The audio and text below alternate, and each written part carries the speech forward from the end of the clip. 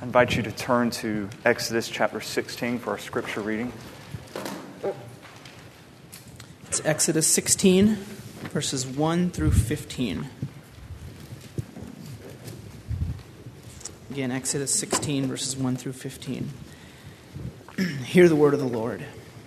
They set out from Elim, and all the congregation of the people of Israel came to the wilderness of Sin, which is between Elim and Sinai, on the 15th day of the second month after they had departed from the land of Egypt.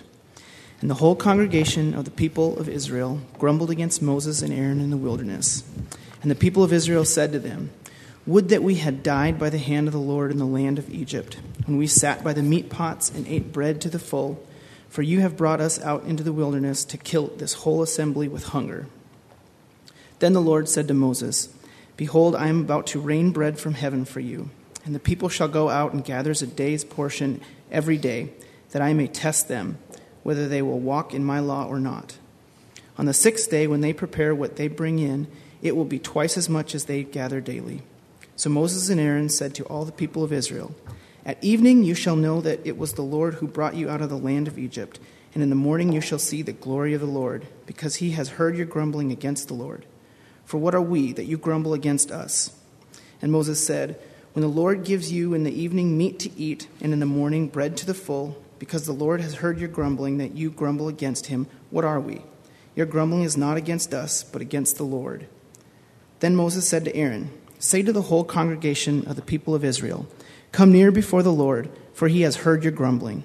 And as soon as Aaron spoke the whole congregation of the people of Israel, they looked toward the wilderness, and behold, the glory of the Lord appeared in the cloud. And the Lord said to Moses, "I have heard the grumbling of the people of Israel. Say to them, at twilight you shall eat meat, and in the morning you shall be filled with bread. Then you shall know that I am the Lord your God." In the evening quail came up and covered the camp, and in the morning dew lay around the camp. And when the dew had gone up, there was on the face of the wilderness a fine flake-like thing, fine as frost on the ground. When the people of Israel saw it, they said to one another, "What is it?" For they did not know what it was. And Moses said to them, "It is the bread that the Lord has given you to eat." This is the word of the Lord. Thanks be to God. Pray with me. Lord, we thank you for your word. And the word, through your Spirit, has the power to do amazing things. It could crack open the coldest and the hardest of hearts. It could completely change the direction of our lives. It can bring us hope when previously there was none. And Lord, we expect that tonight. Thank you for your word. And I pray that I would not take away anything from that. Our desire is to hear from you and not from me. So Lord, may my words fall to the ground and blow away and not be remembered anymore. But Lord, may your words remain and may they change us. In the strong name of Jesus, I pray. Amen. When Lauren and I go on dates, and we actually get a babysitter and leave the kids, and we go someplace, we notice this happens every single time. We shovel food in our mouths so fast, you just could not believe it. We're just shoveling, and we have to remind ourselves, wait. There are no kids. We don't have to hurry before Georgia starts crying or before Natalie throws something, or we don't have to. We can calm down. It's just us, and we find that we have to continually remind ourselves of how to act when we're without kids. And one time I came home and Lauren, she had a bag of groceries. There were no kids, just a bag of groceries, and she was doing this while she was talking to me. And she was with a bag of groceries.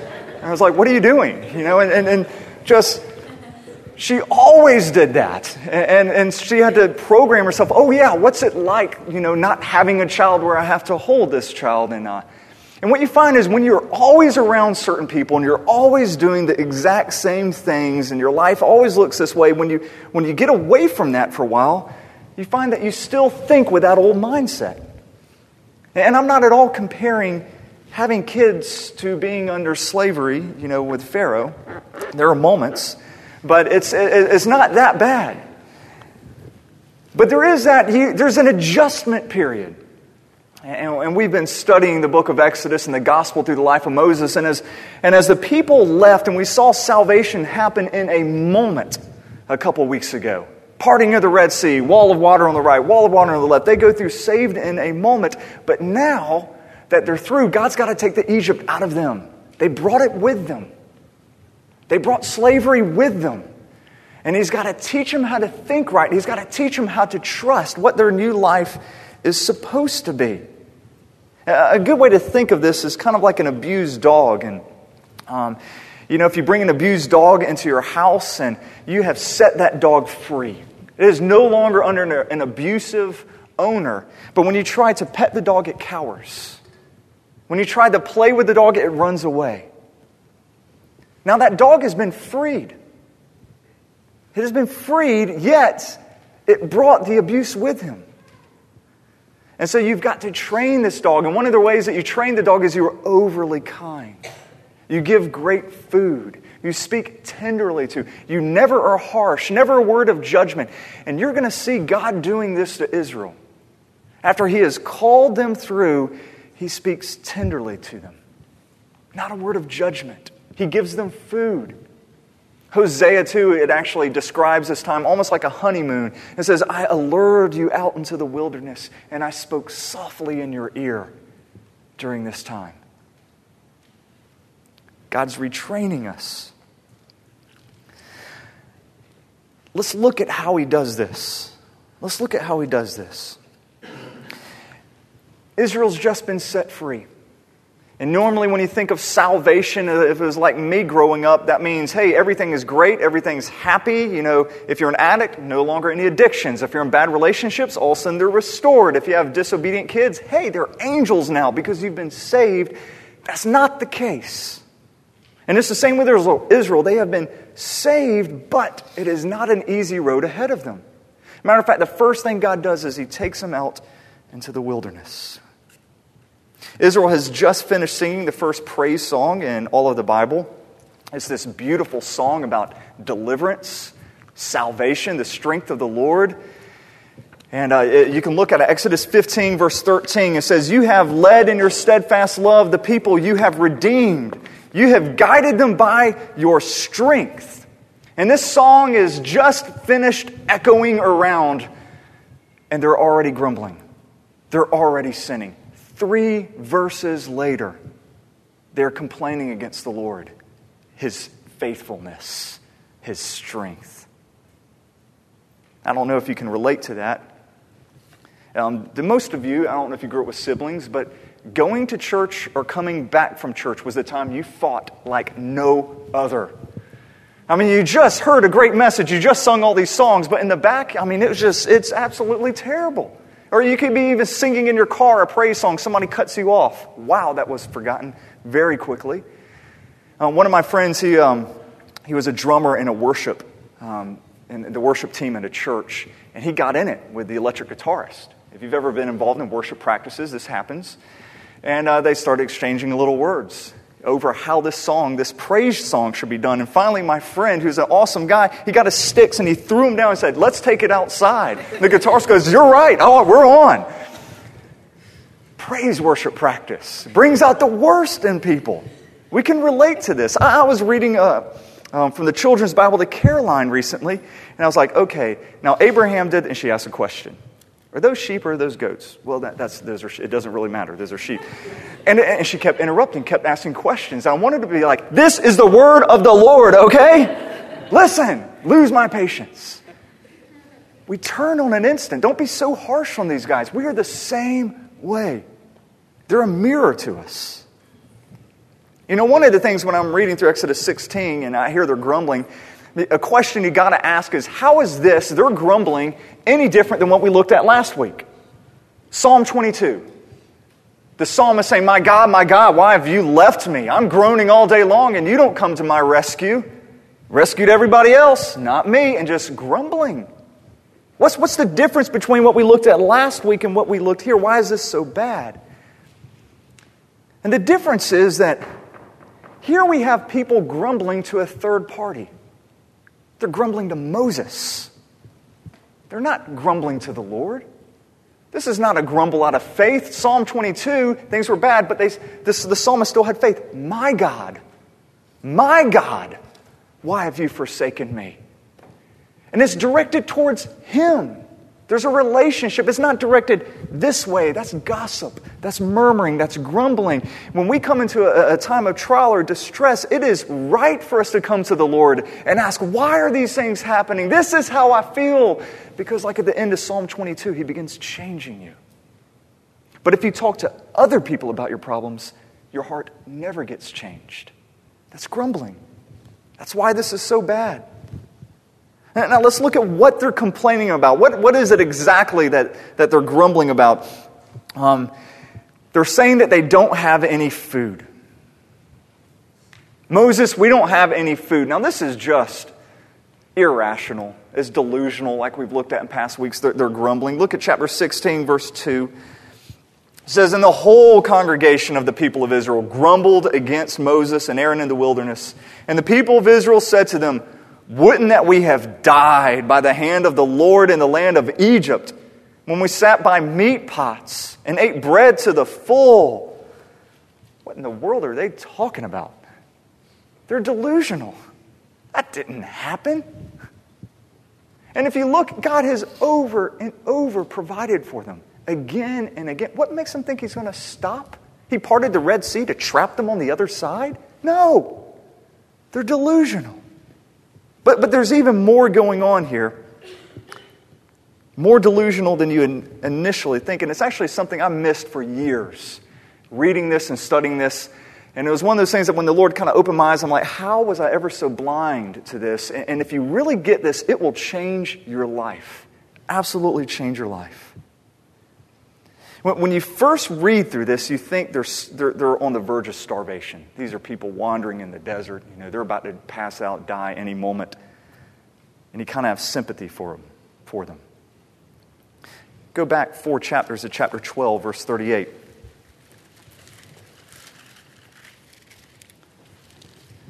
This is them leaving, and it says, a mixed multitude also went up with them, and very much livestock, both flocks and herds. And they baked unleavened cakes of dough that they had brought out of Egypt, and on and on. Basically, they had a lot of provisions. They left Egypt loaded. Absolutely loaded. And now they're a month and a half into this. They might have run through the bread, but there is no way they have run through their livestock. One chapter after Exodus 16, you look at Exodus 17, and it says that they had a great multitude of livestock. And it says they had many cattle. They're not starving. They're not. A better question to ask is, what is really going on here that they don't want to eat their possessions? They don't want to kill their own cattle. They don't want to kill their own sheep. They don't want to eat that. They just want God to give them something. What is really going on here? When they say, you've brought us into the wilderness to kill this whole assembly with hunger. Delusional. Well, livestock and sheep, they didn't have wallets that they whipped out and had their dollar bills, checkbooks or anything like that. What they had was sheep. What they had was cattle. That's how you accumulated wealth. And what they're saying here is, okay, God, we're not going to go through our savings on this journey. We're not going to go through our savings. No. That's for us. This is for us. This is for our wealth. That's what we can lean on in a rainy day. You provide for us now. Yeah, we're going to follow you to this wonderful land as long as it costs us nothing. We're not paying out of our own pocket for this kingdom. And so you see right here that although they are free from Egypt, they are still a slave to their own greed. A slave to their own greed. And what they're thinking is, if we use our sheep and if we use our cattle now, then we'll go through them and then we really would have to trust in God. And they don't want to go down that road. So they ask that God would give them a surplus. Now, Lauren and I, right about the time we were really struggling with whether I should leave UCF and try to start this, we were studying through this passage. And man, we just wrestled with this because we had so many questions and we realized that we were just like the Israelites. It's like, okay, God, but if I leave this income here, then how do I know you're going to meet my needs here? How do I know you're going to provide for me? And, next month, am I going to have a paycheck and stuff like that? And God was saying, look in the bank. You've got savings. I have provided for you. I have. You have a car. You've got a house. Look how I have provided for you. And what I realized is I was so scared to go through my nest egg to work. I just wanted God to keep adding on to my surplus. So what God is doing is trying to make them have faith. Can you relate to Israel's delusional thinking here? Can you relate to that? Has there ever been a time that God has led you to do something, called you to do something, you've thought, there's no way I can make that work. There's no way. I don't have the resources. I can't ever get the resources. And God says, you already have the resources if you just be willing to let go and use them. Trust me.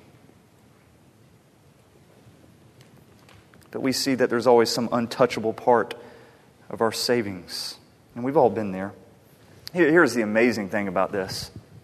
It is amazing. It says these people grumbled. And it says that Moses and Aaron gathered them all before God. And it says, God has heard your grumbling. God doesn't get angry. That's amazing. There's not a word of rebuke. God has heard your grumbling, but instead of raining down judgment, He rains down bread for these people. Overly kind and merciful. They went as so far as to accuse God. The only reason He parted the Red Sea and brought us out here was so He could slaughter us. We know you. You're wicked. But He doesn't rebuke them. He sends them quail. He sends them manna, and He meets their needs. All they have to do is go outside and gather their food. Now, God gives them this food out in the middle of the desert. And if you go through Scripture, if you go back all the way to Genesis 1, one of the things you're going to notice is God created a lot of things, but He did not create a wilderness. He didn't create a barren land. He created a land, He put Adam and Eve in a garden. He created vegetation. Barrenness, wilderness came as a result of sin and the fall.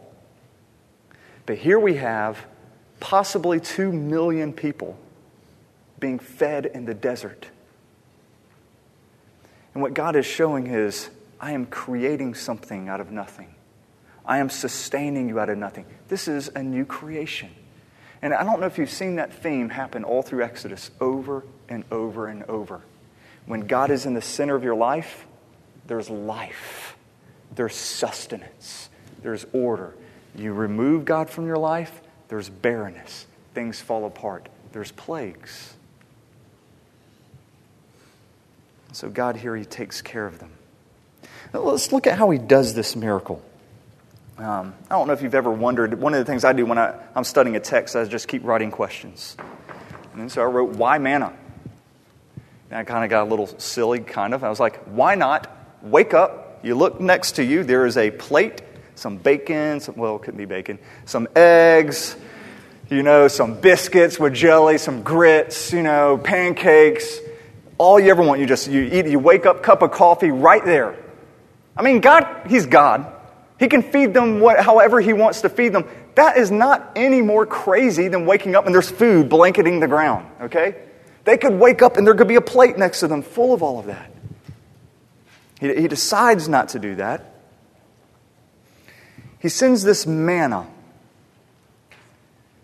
And He sets all these rules about how exactly you can gather it. And He's doing this because it's not just food. If it was food, then maybe He could just make it go in your stomach, or do the plate. But this is a sign.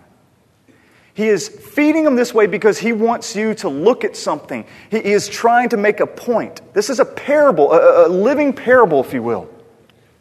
A true one. And this is the sign. He's teaching them. Well, one, absolutely, that they have to depend on Him. That where before, when He saved them, they were absolutely passive in their salvation. He is forcing them through the Red Sea. They are passive. But when it comes to day-to-day obedience, when it comes to His growing relationship, they're going to have to do stuff now. They're going to have to go and gather every morning go and gather. Every morning they're going to have to trust if they want to grow closer to Him. And notice how God delivered the food and He put it all on the ground outside of their tents. And so every morning when they got up, they had two choices. They would either trample on His grace or they would receive it. Every morning. They couldn't just ignore it. They would either trample all over His mercy, trample over His food, or they could gather it and they could receive it. But that was their only two options. And He's teaching them that all of life, you're either receiving my grace or you are repelling my grace. All of life, you are either praising me or you are cursing me. You are mocking me. Those are your options. This is the sign, and this is the sign for Israel is a sign for us as well. That although He has saved us in a moment, now we are walking with Him. We've got to be doing things. We've got to be spending time in His Word, spending time in prayer. Like Lamentations tell us, His mercies are new every morning. Just like the manna. Something else is going on here. Notice that they are to only gather one day's worth. You know, whatever they gathered, if they tried to hoard it, it wouldn't carry on to the next day. And what what the Lord is doing here is actually a subtle rebuke in a way. He's teaching them not to be greedy, which was the very reason they said, "Feed me before." I said, you know what? If you're a really good gatherer, you're really intelligent, you know where most of the manna is, and you have all these great physical skills, and you can gather more than anybody, you will never get richer than your neighbor. Ever. Because it's grace. You can't carry it over. You can't stockpile it. This is meant to be shared.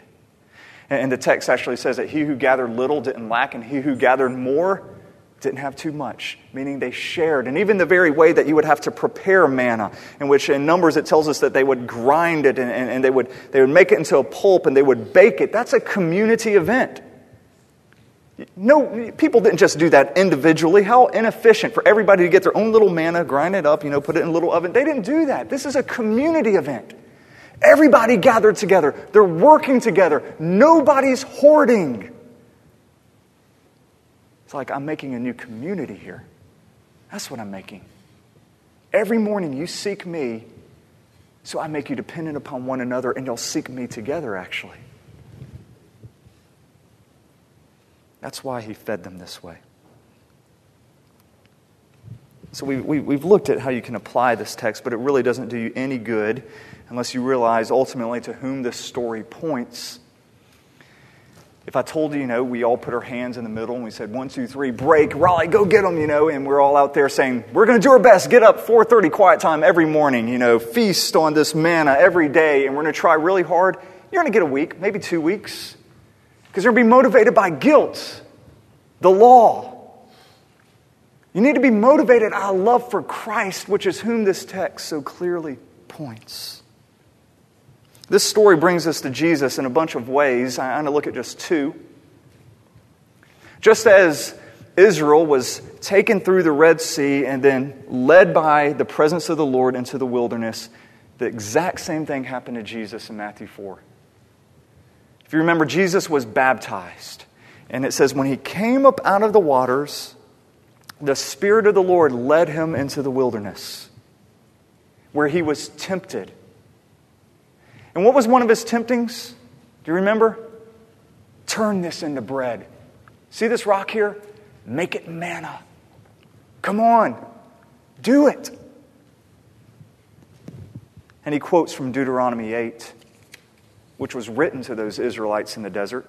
It says, and this is the whole context when He says, man shall not live by bread alone. This is the passage He's quoting, and you shall remember the whole way that the Lord your God has led you these 40 years in the wilderness, that He might humble you, testing to know what was in your heart, whether you would keep His commandments or not. And He humbled you and let you hunger and fed you with manna, which you did not know, nor did your fathers know, that He might make you know that man does not live by bread alone, but man lives by every word that comes from the mouth of the Lord. And so Jesus, when He is led into the desert, He understands His temptation is just like the Israelites. Actually, it's worse because He had no provisions. He had fasted 40 days and 40 nights, and he had no savings in which he could draw on, yet he didn't succumb to temptation. And what he did when he quoted from Deuteronomy, he's saying, I realize you're trying to trick me, devil, and saying that the reason that I can live is if I eat bread? No. I'm alive because my Father says, live. Most people, they misunderstand those words when Jesus says, man does not live by bread alone, but by every word that proceeds from the mouth of God. They think, man, we got to be hungering for this. This is what we live for. And that's true, but that's not what Jesus is saying. He is saying this: you would have me think that I could live by any other ways. I live by this, not by what goes in my body. I live because my Father says, live. The same voice that spoke the universe into existence can look at me and say, live. He already has for 40 days without water and without food. Live, my son. And I will believe that. Not that I have to turn something into bread or have to perform a magic trick and eat it. I trust the sovereignty of God in my life. Jesus also refers back to the Exodus in John chapter 6. Let me read these words to you. Truly, truly, I say to you, whoever believes has eternal life. I am the bread of life. Your fathers ate manna in the wilderness and they died. This is the bread that comes down from heaven, so that one may eat of it and not die. I am the living bread that came down from heaven. If anyone eats of this bread, he will live forever. And the bread that I will give for the life of the world is my flesh. And so Jesus, he looks back to the Exodus and he says, you know what? That all pointed to me. That was manna with a little m. I'm manna with a capital M. It points to me. And although you have been grumbling, and although you have been complaining to God, instead of raining down judgment on you, God rained me down to give you mercy and to give you grace. And this is something that I missed for so long. But look at chapter 16, verse 7. It says, in the morning you shall see the glory of the Lord, because he has heard your grumbling against the Lord. Now, in the morning you shall see the glory of the Lord. This is the first time ever we have mention of the glory of the Lord in Scripture. Right here. And he says, in the morning you're going to wake up and see manna, and that's going to be the glory of the Lord. This has been an unusual phrase to them. First time in Scripture. And look at verse 11. Same chapter. It says, and the Lord said to Moses, I have heard the grumbling of your people. Say to them at twilight, you shall eat meat, and in the morning you shall...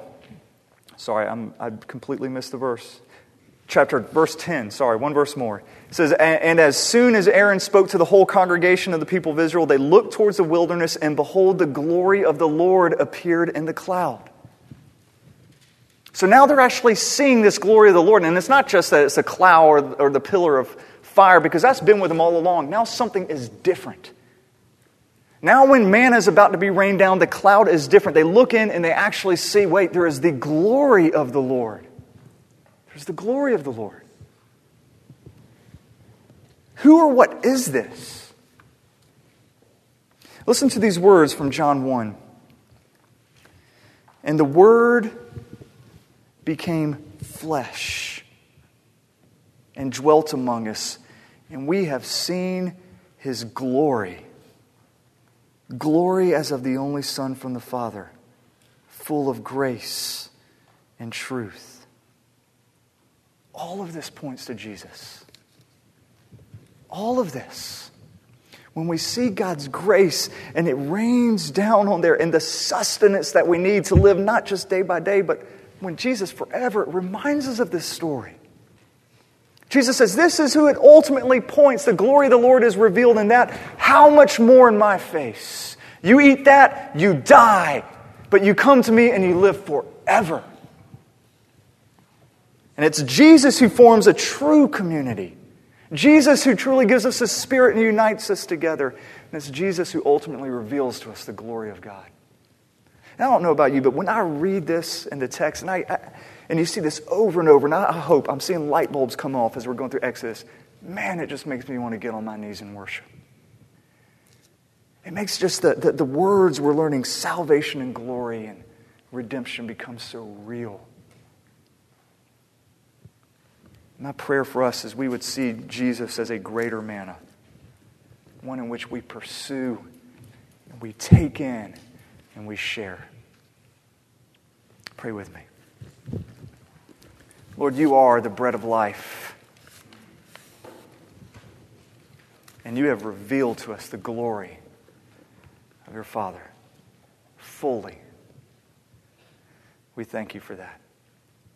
I ask, as we continue to study your word in the book of Exodus, that you would draw us more deeply into worship, that would transform us, truly build a redeemed community here that is totally, utterly different than any other institution or any other people around. Make us a city on the hill for your glory. And I pray this in the strong name of Jesus. Amen.